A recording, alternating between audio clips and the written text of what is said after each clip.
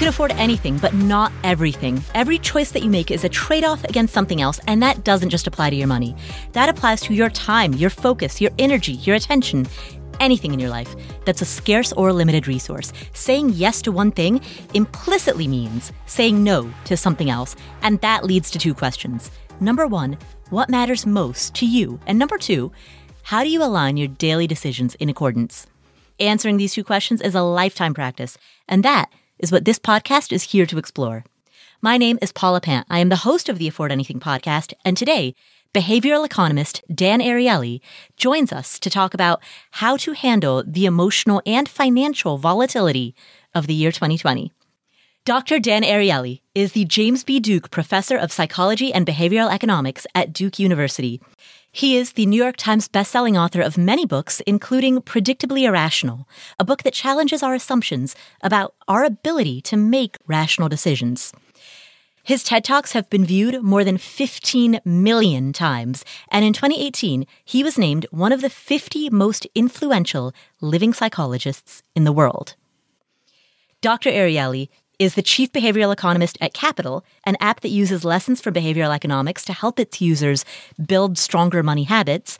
And this is his second time on the Afford Anything podcast. He joined us a few months ago to discuss behavioral finance, and today he joins us to talk about how to prepare for a job loss before it happens, how to think about cutting down on spending, the value of resilience, how to handle emotional spending, the illusion of control, and how to cut through the noise to find a signal. If you enjoyed the insights that Dr. Ariely shared during our last interview, or if you enjoy behavioral finance, you will love today's episode. Here he is, Dr. Dan Ariely.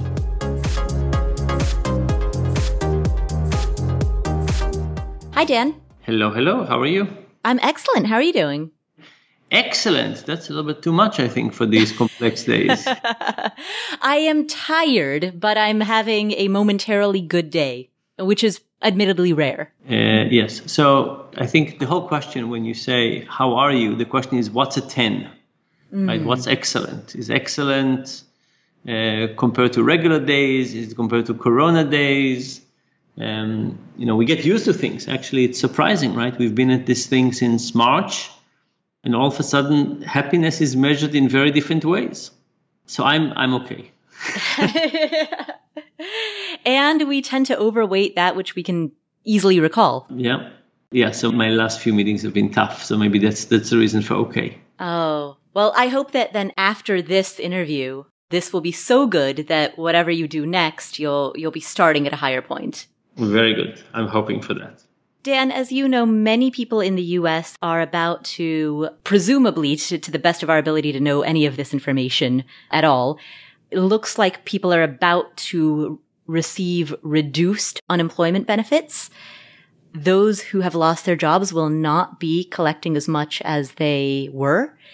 And they also have, given a spike in unemployment claims, probably no hope of finding, or little hope of finding new work. How do people rationally manage their money in a time of such logistical and emotional upheaval? Yeah. So, first of all, it's very, very tough. And the thing to understand is that the emotional complexity of losing a job is very, very high. It's a little bit like a death, right? There's something that happened that is not really expected. You didn't plan for it. You don't know when it's coming. And especially for people that some of their friends at work remain employed and they lose their job, it's a heartbreaking process. Right? So it's not just the loss of money, it's loss of energy, of motivation, very, very tough situation. Nevertheless, we can't ignore the economic realities. And the first thing that people should do, and maybe they should do it even before they get the bad news as preparation, is to basically figure out what are the things that we can cut from our consumption that would not be too painful. Right? So you can say, I've been ordering out twice a week. Let me cut it down to 1 or 0 or once every 2 weeks or something like that, right? There's some things we could do that when we look at our spending, when we say, this cost us a lot of money but didn't give us a lot of happiness, let's cut it down. So that's kind of the first thing to do in preparation. And then the second thing to do is to create a plan for what are we going to do if and when we get this bad news that we've lost our job. Now, if you don't lose your job, you shouldn't cut too much because life is not about being miserable, right? You should cut some, but you shouldn't go into emergency action. But you should have a plan. Do I sell my second car? Do I take the storage space I have and give it up? Right? What are the things that I have that if I have something that is long-term, I should cut expenses? One of the interesting things about cutting expenses is that when we increase our expenses, we increase them across the board. So let's say one day we get a higher salary, we buy slightly better cheese and slightly better wine, and every category goes up a little bit. When we lose money, the easiest thing to do is to cut down whole categories. So you don't just go to the same restaurant and don't eat dessert. Because that's very tough. You go to the same restaurant, it reminds you that you can't do the same. But if you cut down restaurant, it's easier. You don't just reduce the quality of wine you buy. You just completely go down to cheap wine or whatever it is. So we need to start being more careful with our money in general from today or tomorrow. And then we need to create an action plan. What if? What are we going to do? And then, you said that it's very unlikely to find a job. Yes, I mean, it is going to be tough because there's going to be lots of unemployment, but it doesn't mean we need to give up. And there are a few things we need to do. The first thing to realize is that finding a job in a time when there's high unemployment just means getting lots of no's and not getting too impressed. In the 2007-2008 crisis, the British government found that people on average had to look for 100 jobs before they got one. That just means waking up 50 days and sending 2 resumes and hearing no and no and no and no for 2 months and then hearing a yes. So we need to not take no as a signal that we should stop. Right? The thing that we do is you hear no, you hear no, you hear no. It basically depresses you and you don't want to keep on going. We just have to keep going. So one message is, yes, it's going to be a tough world. A lot of people would look for a job. The people who would be successful are the ones who are more resilient. Right? It's just trying. It's just trying. Another thing to consider is that people have a very hard time going back on pay scale. So imagine you were engineer in a company and on some scale you were engineer 5. And let's say higher numbers are better. And there's another company that is offering to be engineer 3 at 75% of your salary. A lot of people find this very offensive. We define ourselves by our job. We define ourselves by our success. We take pride in our progress. And all of a sudden going back is a very, very tough thing to do. So often what people do is they just don't want to go back. And they reject jobs that have those characteristics. But we shouldn't. No, I'm not saying take any job, but it is also not the case that you should not look at jobs that are below your current grade or below your current income. If I summarize, it's basically cut things now that don't give you enough happiness, make a plan for a day, for a rainy day, if you get bad news about losing your job, and try. And then don't look too badly at stepping to a different job or even back for a while. You mentioned that when people's expenses rise, when that lifestyle inflation happens, expenses tend to rise incrementally across the board. You might buy nicer cheese, nicer wine, slightly nicer clothes. But when a person cuts expenses, the easiest thing to do is cut a whole category. What safeguards can a person put in place to keep themselves from simply substituting that category with something new? So you're saying what happened is let's say you decide to give up wine. Exactly. And now what you do is you say to yourself, oh, I have all this money that I freed up. Right. And then you substitute it with something new, like a more expensive cable package. Yes. So first of all, if you do a little bit of it, it's not the end of the world. Right? So if you cut $200 worth of wine and you want to add $20 to your cable, not too bad. But what you write about is that you don't want to feel rich because you have a little bit less spending, and all of a sudden you find a different use for it. This is the place where budgets are actually quite helpful. So if you look at your budget from last month and you say, this is a reasonable way to spend my money, I'm taking down this category, but I'm not going to spend more on other categories. That's kind of the important starting point. You can't basically treat the money and say, oh, I have more money now in my checking account. That's just not the right approach. You have to stick to the categories, and the categories you decide not to cut, it's important to keep them at about the same level. You also mentioned the importance of being resilient, the importance of being persistent as you look for jobs, or that same idea could be applied to a lot of different uses, such as if you're a freelancer and you're looking for clients or you're sending pitches. How can a person maintain and build that resilience given that the natural thing to do after hearing sustained rejection over time is to give up? Yeah. Resilience is a fascinating topic. I'll tell you a longish story about this. I became interested in resilience because lots of people with bad injuries write me. So I myself, as you know, I was badly injured, and I write about it in my books quite openly about the challenges of I was badly burned. I spent 3 years in hospital, and lots of people with injuries write me. They don't care about my injury, they care about their injuries, and they're trying to figure out how do you find happiness and joy in life and so on. And, when I can, I try to help. And there was one guy that I tried very much to help, and eventually he committed suicide. And I couldn't help him find joy in life. And when he committed suicide, I tried to figure out why he gave up and why some people seem to be resilient. So I started spending a day with people with different injuries and challenges and trying to figure out what separates the people who have resilience and not. And I don't have yet an answer, at least not a complete answer. But one of the things I found was that the people who seem to have resilience define their goals very differently. So Ben, the guy who committed suicide, looked for the meaning of life. Right? He looked for the meaning of life. He was very badly injured, and he couldn't find the meaning of life. What do you do that is meaningful? The people that I find that are very successful are people who say, in a month, I want to be able to move my leg. Right? And in 2 months, I want to be able to lift a glass with water.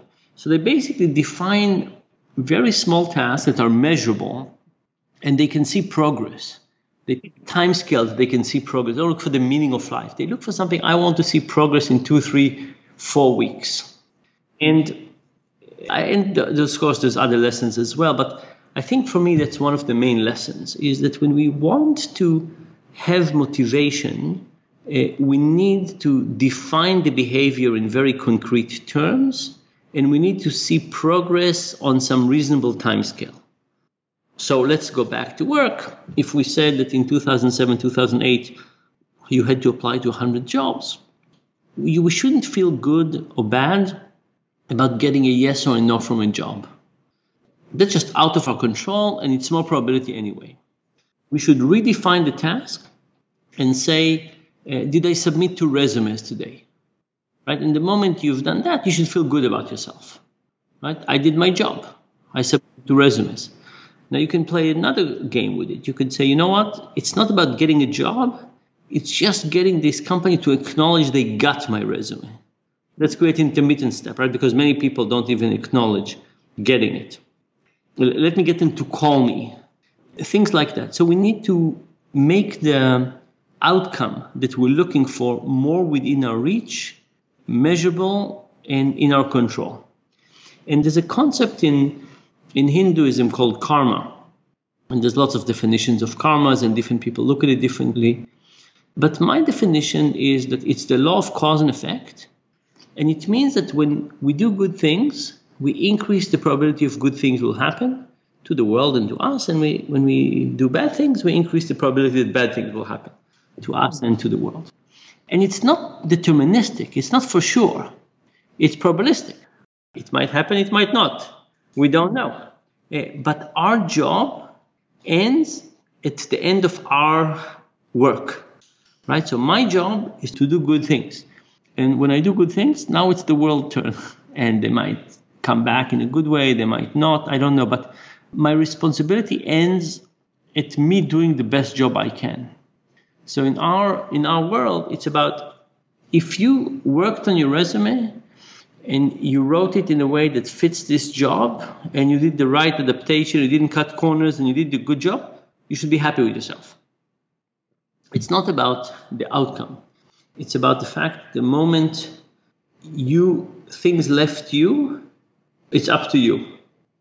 The markets continue to confuse a lot of people this year. We're in a recession. We have a record unemployment.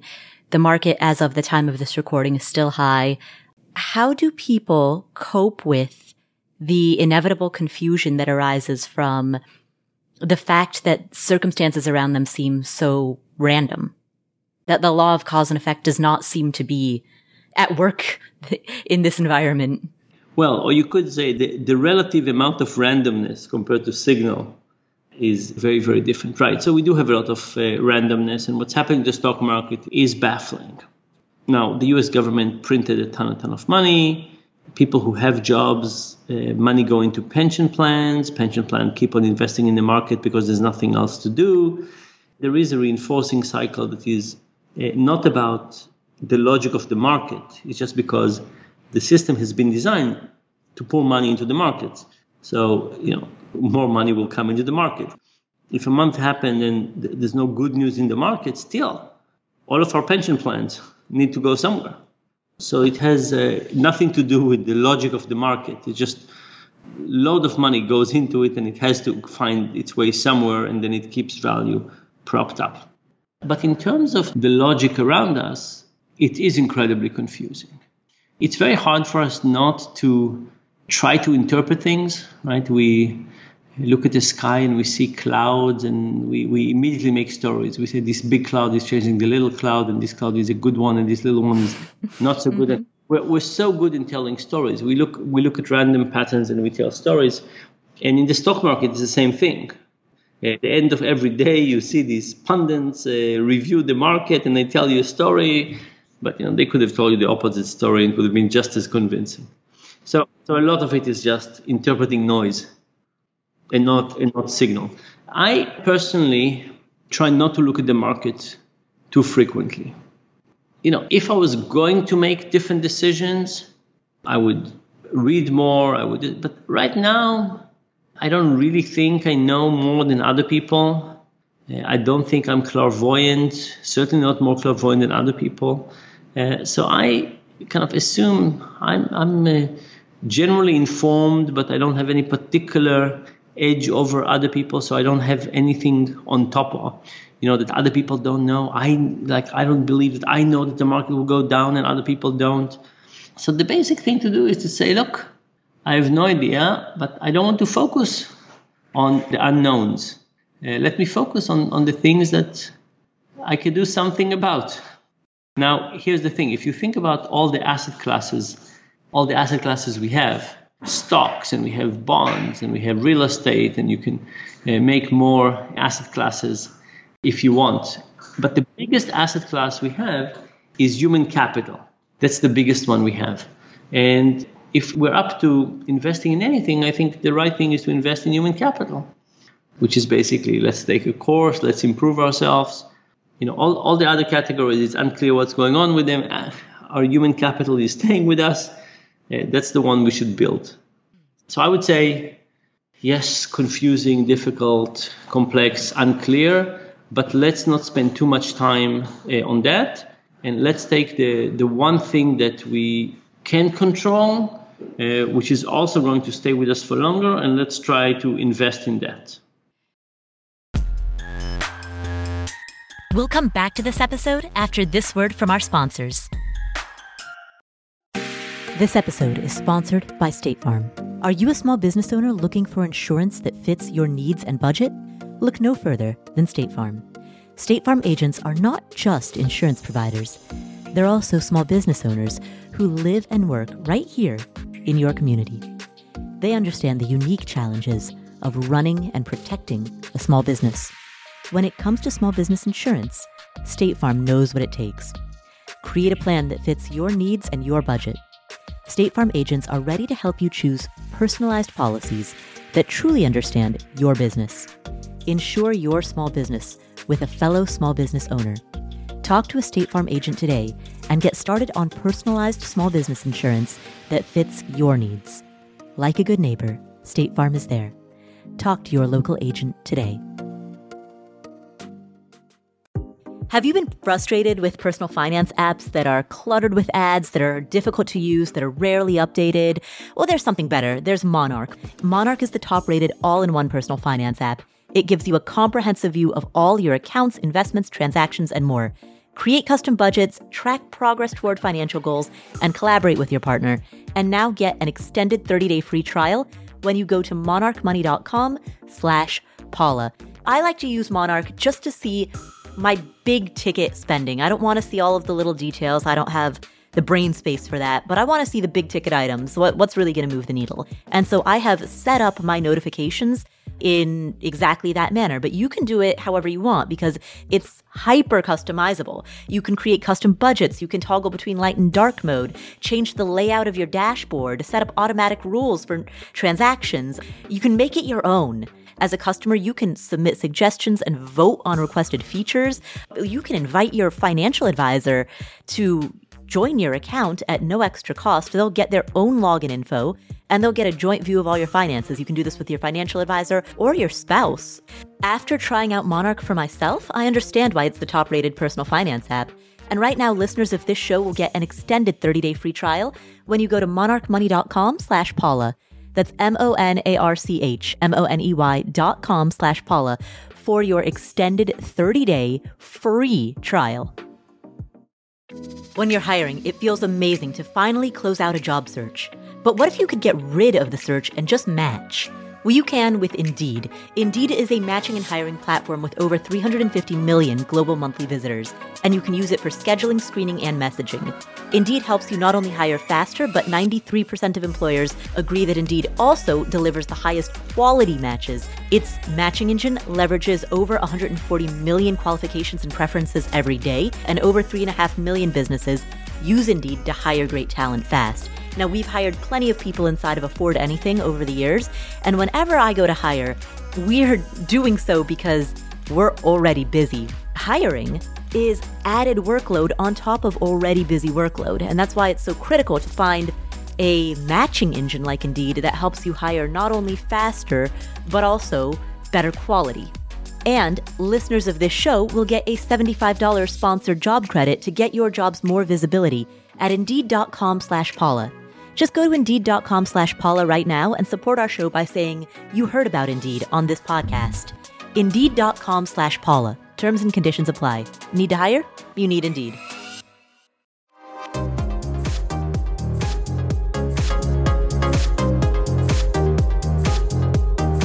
You've mentioned multiple times signal versus noise. How do you separate the two, and what tips do you have for anybody who's trying to figure out how to filter information in an over-informed age? Yeah.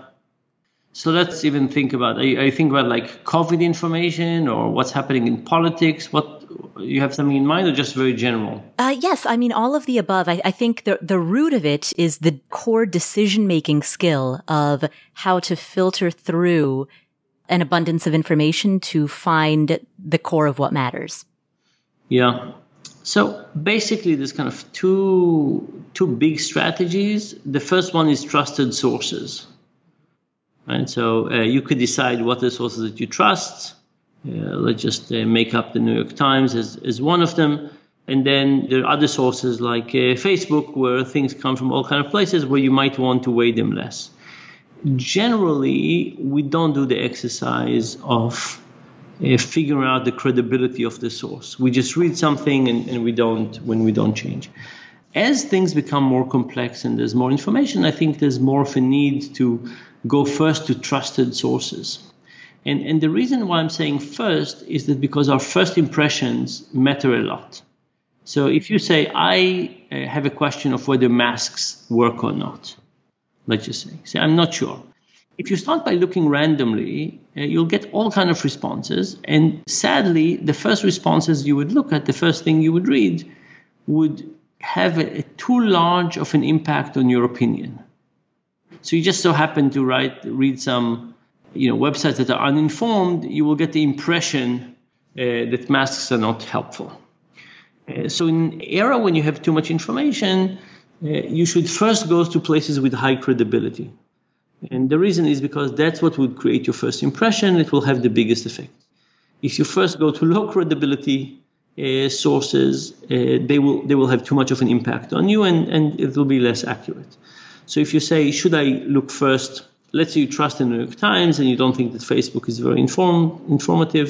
Go first to the New York Times and then to Facebook rather than the other way around.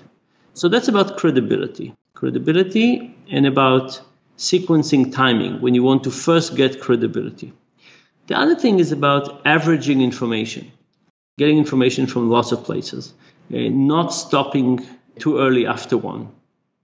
And this is actually a very complex advice, because if you look at some information and it's frightening or complex or something, you don't necessarily want to keep on reading about it. Right? If I I look at an article on what's happening to people who are being breathalyzed during COVID-19, I don't necessarily want to keep on reading more things about that. But it's a place where we have to, right? We have to assume that each report has some grain of truth and some grain of bias. And hopefully the bias is not systematic. And if you read lots of them, the average would be a better representation than the individuals. Not perfect, but will be a better representation. So it's good to read a variety of things and get an overall impression about what is the understanding of the facts. Now, I'm not saying go to uncredible resources, but if you're trying to do something, and let's say you're going to the American CDC, also go to the European equivalent, also go to the South Asian equivalent, maybe the Korean, get a variety of sources to look at this. We're asking the question whether people build immunity to COVID-19, look at what the CDC is doing, look at what the British are doing, look at what the Dutch are learning, the Swedish, get a variety of sources, and overall that will be better. What you're describing sounds very time intensive, very labor intensive. Yes. There are many things, everything ranging from health information to financial information to career development that we need to learn about and make decisions about and form opinions about on a daily basis. How do we rank such things? How do we decide where to focus those more labor-intensive efforts? Yeah. So think about those two strategies. There's the strategy of credible sources, and there's the strategy of lots of work. Mm-hmm. In general, I would say start with credible sources. That's always a good strategy. And then if you don't feel sufficiently satisfied, then go for variety. I think that's overall a generally reasonable strategy. People often spend for highly emotional reasons. People often spend in order to cope with feelings of anxiety, fear, even guilt. Given that we are living, as the cliche goes, in such uncertain times, many people right now are facing a high temptation to emotionally indulge themselves through spending at precisely the time that their budget is least able to accommodate such a thing. Do you have any advice for people who are facing that dilemma, whose essentially financial coping mechanism is now taken away? I would say go cheap. The thing you're mentioning is it's really about control. So much of our control is being taken away. And shopping is one of the ways in which you can gain control, right? You basically go somewhere, you wave your little plastic card, and things in the world move, right? Something that used to be somebody else's, it's all of a sudden yours. It's an amazing power to have. And, it is a feeling of control, and we have lost lots of control. So wanting to gain some of it is a good idea. Now, we can gain it in other ways. So, for example, you could say, let me exercise. And let me not just exercise, but let me exercise in a kind of way that I could feel progress. So instead of walking, I'll do push-ups, or I'll do plank and I'll measure how many seconds I can. I'll feel the progress every day. That's cheaper and better. But if you have to go spending, spend cheap, right? Decide to buy a balloon. Right? Buy a fancy balloon, but buy a balloon, right? Rather than sneakers. If the feeling of control is important, go for it. But buy a book, buy a balloon, buy something cheap. Or buy something that you were going to buy a substitute anyway. You were going to buy olives, buy slightly better olives. But try not to go for the things that are really expensive. Maybe a good strategy is give yourself a budget for these things, right? Say, okay, let's say $20 a week, I'm going to spend on things that are just going to create some feeling of control. In your book, Dollars and Cents, you talk about the pain of paying and how separating the pain of paying from the time that you enjoy a purchase gives you a different sense of that purchase. So, for example, every time I take an Uber, I pay for that particular ride. So I'm very aware of exactly how much that ride costs, versus if I were to have theoretically a 1 month all you can Uber pass, I might ultimately end up paying more, but it wouldn't feel as bad. In those ways, particularly now as people are trying to handle their budgets more responsibly, how can people make assessments about their spending, given that sometimes that overspending is prompted by the desire to avoid pain? Do we just embrace additional pain? Is that the answer? Yes, that's the answer. The answer is that credit cards, and particularly credit cards online, are supposed to get us not to think about paying. And we need to think about paying. So what is taking the pain of paying away? It's basically getting to buy something without thinking about how much it costs. And credit cards are very good at it, and websites are very good at it. But if we want to think about opportunity cost, and we want to think about spending, and we want to basically restrict our spending, we have to think about opportunity cost. So the answer is yes. We have to suffer some more in the process. There's no way to not increase the pain of paying. We have to increase the pain of paying. And simply be okay with the suffering. Not be okay. I mean, we don't hope that will be the case, but we need to experiment with it, yes. Great. Well, thank you, Dan. Are there any final takeaways that you would like to communicate? I sadly think we're in for a long haul. I think we need to get used to a new reality. It's been very, very tough for everybody. But the longer we look at it as something temporary and hope that it will be over and then we'll go back to our normal life, I think our resilience is going to be lower. We need to somehow figure out that this is the new normal, and we need to figure out how to manage and find happiness within this new normal for the duration. And the sooner we'll recognize that this is here to stay and for a while, the better off we'll be. We'll adjust to this new normal and we'll be better off. This is a very sad way to end the discussion, but I think it's also sadly correct. Right. Well, and it links to the previous thing that you said about embracing that pain and accepting it. And that's part of the process of ultimately making the decisions that increase resilience. Yeah. Great. Well, thank you so much, Dan. My pleasure. Lovely to talk to you, and talk to you again soon.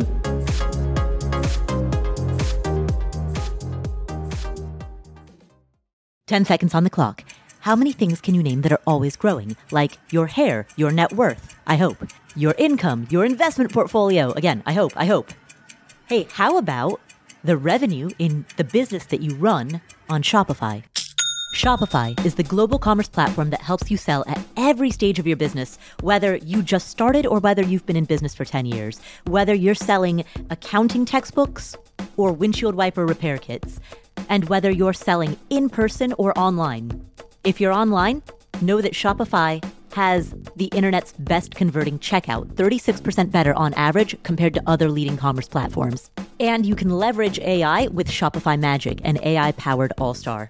Now, what I like about Shopify is that it's there for you whether you are just beginning or whether you are doing your first million in revenue, your first dollar to your first million plus. Shopify powers 10% of all e-commerce in the US. They have award-winning help, and businesses that grow with Shopify. So sign up for a $1 per month trial period at shopify.com/Paula, all lowercase. Go to shopify.com/Paula now to grow your business, no matter what stage you're in. Shopify.com/Paula.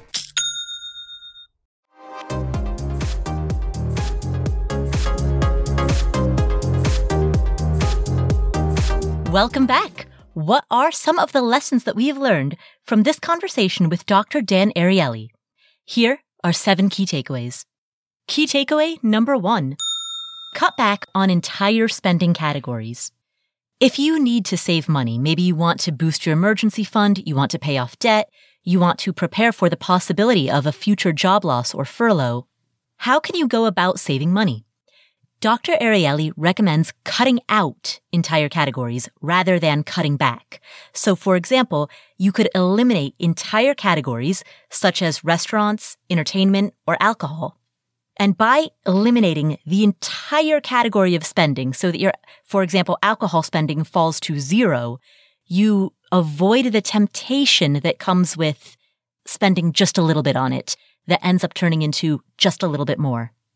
When we lose money, the easiest thing to do is to cut down whole categories.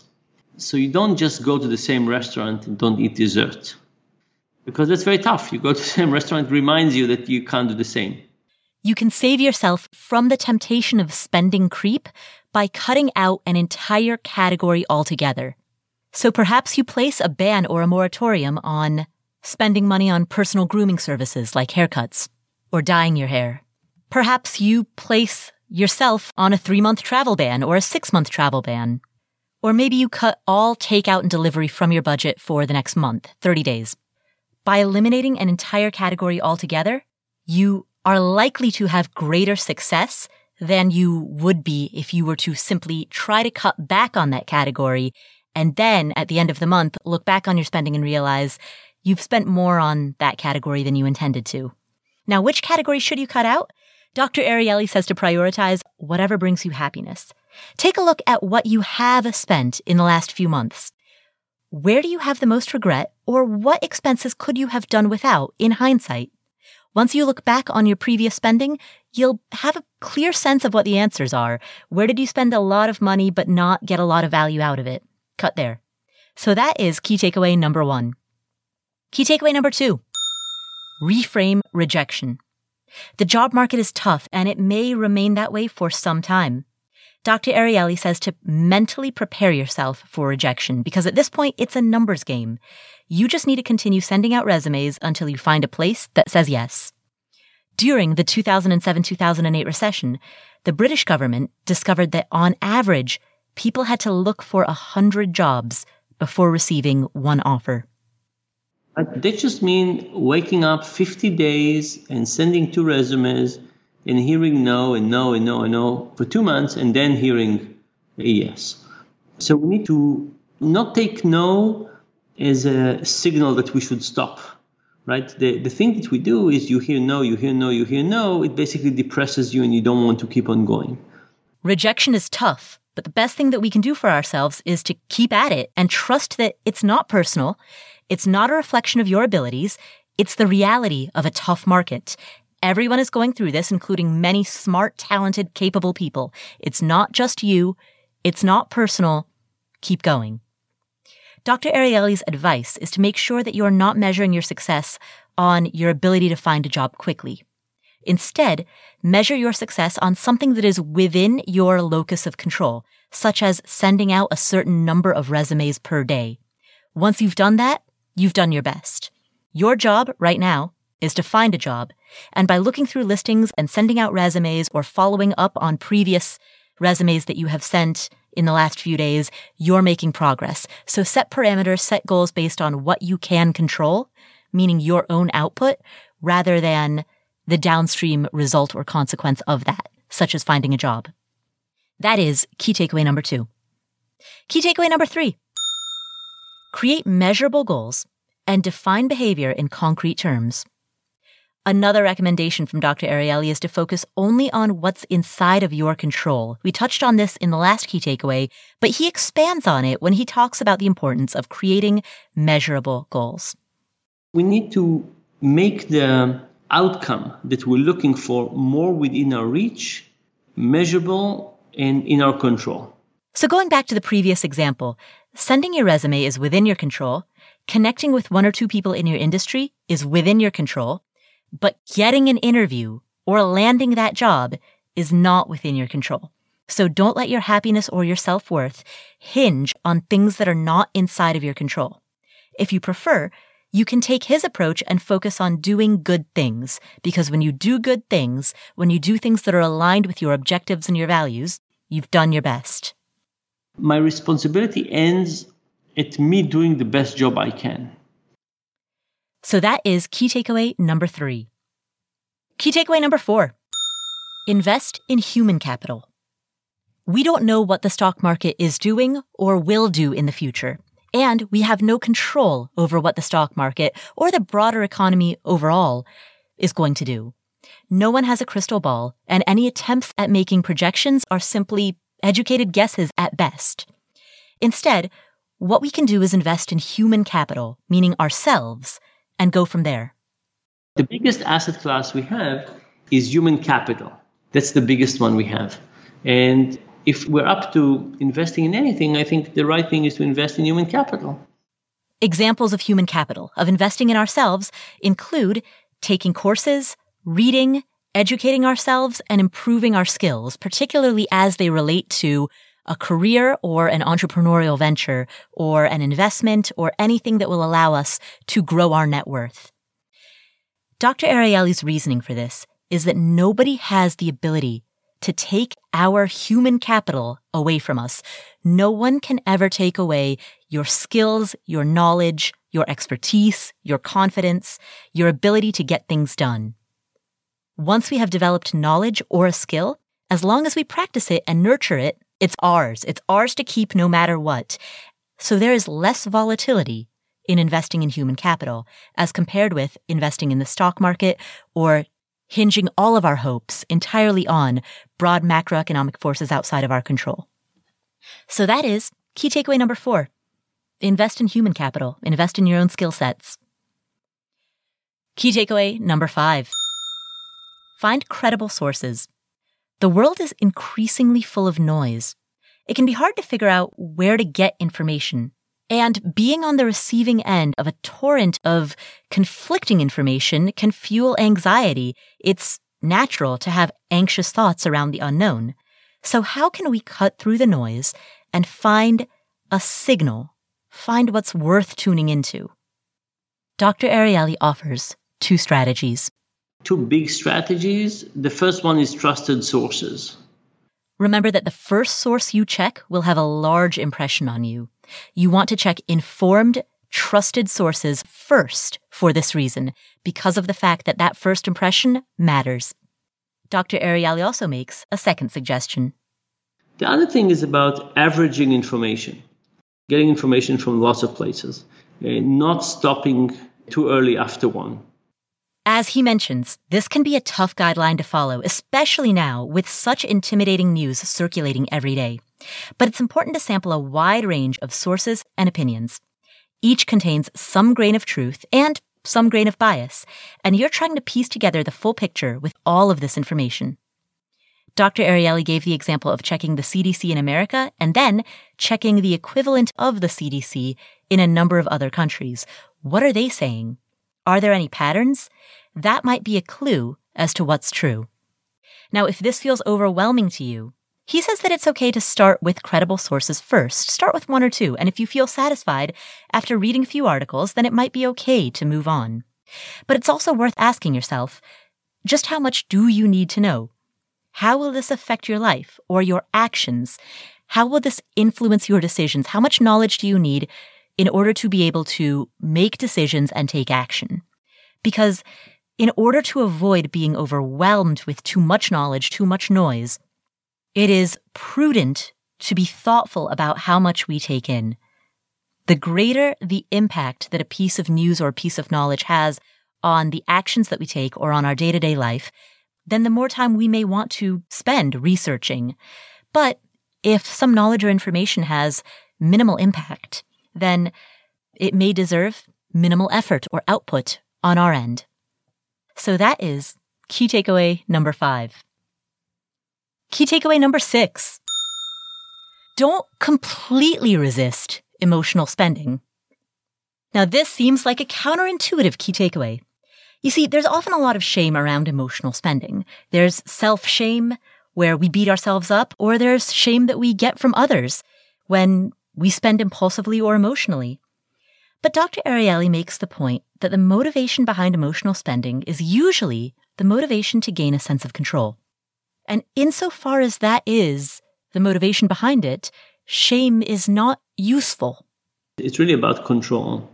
So much of our control is being taken away, and shopping is one of the ways in which you can gain control, right? You basically go somewhere, you wave your little plastic card, and things in the world move, right? Something that used to be somebody else's, it's all of a sudden yours. It's an amazing power to have. If you are in a situation, as many of us are, in which your life has been upended, it makes sense that we would want to gain back some sense of control. And shopping is one of the easiest ways to feel that. And so don't hide from it. If this is your natural inclination, as it is for all of us, embrace it, but do it responsibly. As Dr. Ariely says, go a little cheap. Instead of splurging on an entirely new wardrobe or a high-end piece of technology, treat yourself to a book, or treat yourself to a nicer version of something that you are already going to buy. If you're already into budgeting, or if you need a budget to help, you can give yourself a small amount each week that is yours to spend freely on those things. Having that budget, by the way, may also give you a sense of control, because you feel as though you've mastered the direction of your money. You're no longer wondering where it went. That isn't true for all people. For some people, having a budget may actually make you feel the opposite. It may make you feel as though you have no control. You constantly have to ask permission from your budget like you're a little kid. And if that's how you feel, then try the anti-budget. With the anti-budget, you don't need to ask permission from your budget. You simply designate how much you're going to save, lop that off the top, and what's left over is yours to spend. So pay attention to how different actions make you feel, budgeting versus anti-budgeting, spending on a book versus spending on an upgrade to something you were going to buy anyway. Pay attention to the ways in which that handling of money fuels the sense of control that you're looking for. And when you find that, lean into it. As Dr. Ariely reminds us, shopping is one of the ways that we can regain a sense of control, and that is, particularly at times of distress, precisely what we need and what we seek. And given that set of circumstances, given that that is the reality, there's no need to exacerbate your anxiety by swimming upstream or by denying yourself, if instead you could lean into those impulses in a measured, responsible way. And so that is key takeaway number 6. Don't resist emotional spending, but handle it wisely. Finally, key takeaway number 7. Embrace the pain of the process. If your goal is to reduce your spending or to be more mindful of your spending, then you need to embrace the pain of paying. If we want to think about opportunity cost and we want to think about spending and we want to basically restrict our spending, we have to think about opportunity cost. So the answer is yes. We have to suffer some more in the process. There's no way to not increase the pain of paying. We have to increase the pain of paying. Now, this takeaway, this observation about the pain of paying, comes from the book Dollars and Cents. It was co-authored by Dr. Dan Ariely and Jeff Kreisler. And Jeff Kreisler is also a former guest on this podcast. When he came on the show, he said the same thing. He talked about the pain of paying, and he illustrated that we have a habit of thinking that Amazon shipping is free, discounting the fact that we pay a yearly price for this service. And so if we were to divide out that yearly price by the number of times we get something shipped to us, then that quote-unquote free shipping may actually cost $1, $2, $5, $10, depending on how often we place orders. Paying monthly for a service like Amazon Prime or like Netflix is much less painful than paying each time we want to watch an individual episode of a show, or each time we want to have an individual item shipped to us. But ultimately, if we want to become more mindful of our spending, then it needs to be painful and it needs to be measurable. It doesn't need to be bad. This pain is helpful because it's informative, and to that extent, it's also transformative. It can help us reach our goals by connecting the experience of making the payment with the receiving of that product or service. And as we make those connections, we no longer end up having a million streaming services that we rarely use. The a la carte model, while each individual unit item may be more expensive, may ultimately as an aggregate be cheaper. So embrace the pain of paying and create a connection between the time at which you render payment and the product or service that you receive. Those are 7 key takeaways from this conversation with Dr. Dan Ariely. Thank you so much for tuning in. If you enjoyed today's episode, please do 3 things. Number 1, leave us a review on whatever app you're using to listen to this show. These reviews are incredibly helpful in allowing us to book awesome guests on our podcast. Number 2, make sure that you hit subscribe or follow in whatever app you're using to listen to this show. And number 3, share this episode with a friend or family member. If something that we talked about today reminds you of somebody that you know, if you know somebody who can benefit from hearing this conversation, send this episode to them. You can get a link to this episode at affordanything.com/episode 273. This episode is the final episode that will air in the month of August 2020.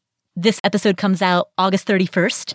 And of course, the following day kicks off September, which means that it also kicks off the September sabbatical. So this is a practice that I started last year in 2019 and that I will repeat again this year and that I intend to make into an annual tradition, in which I take the month of September off from creating new episodes so that I can spend that time, well, this year I'll be spending that time reading, thinking, reflecting, doing the deep work that is required in order to hopefully make this a much better show and make everything in Afford Anything much stronger going into the year ahead.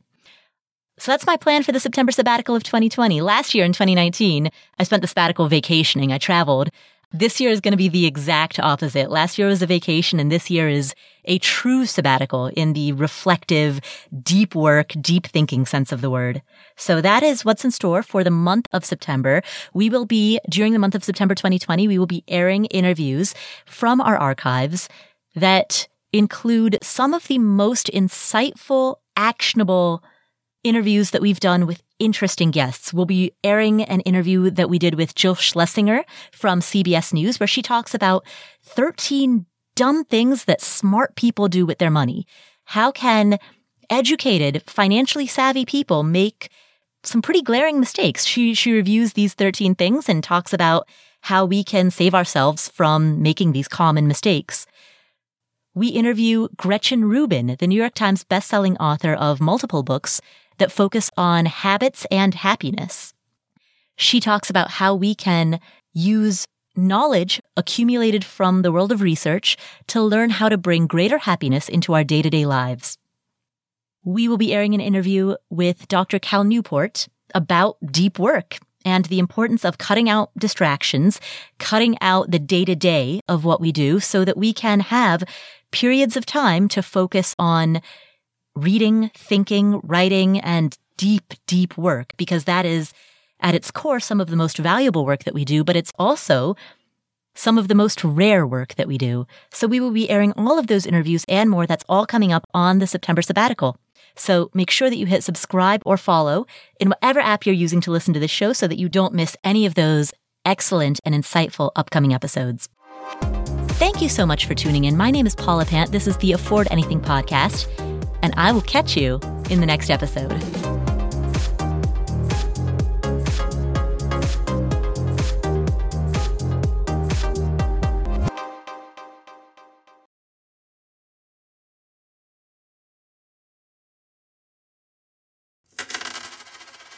It's 11 p.m. where you are.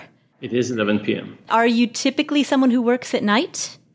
Given that I'm in Israel now, and given that I work during the day with the Israeli government and at night with the US, I end up having very long days.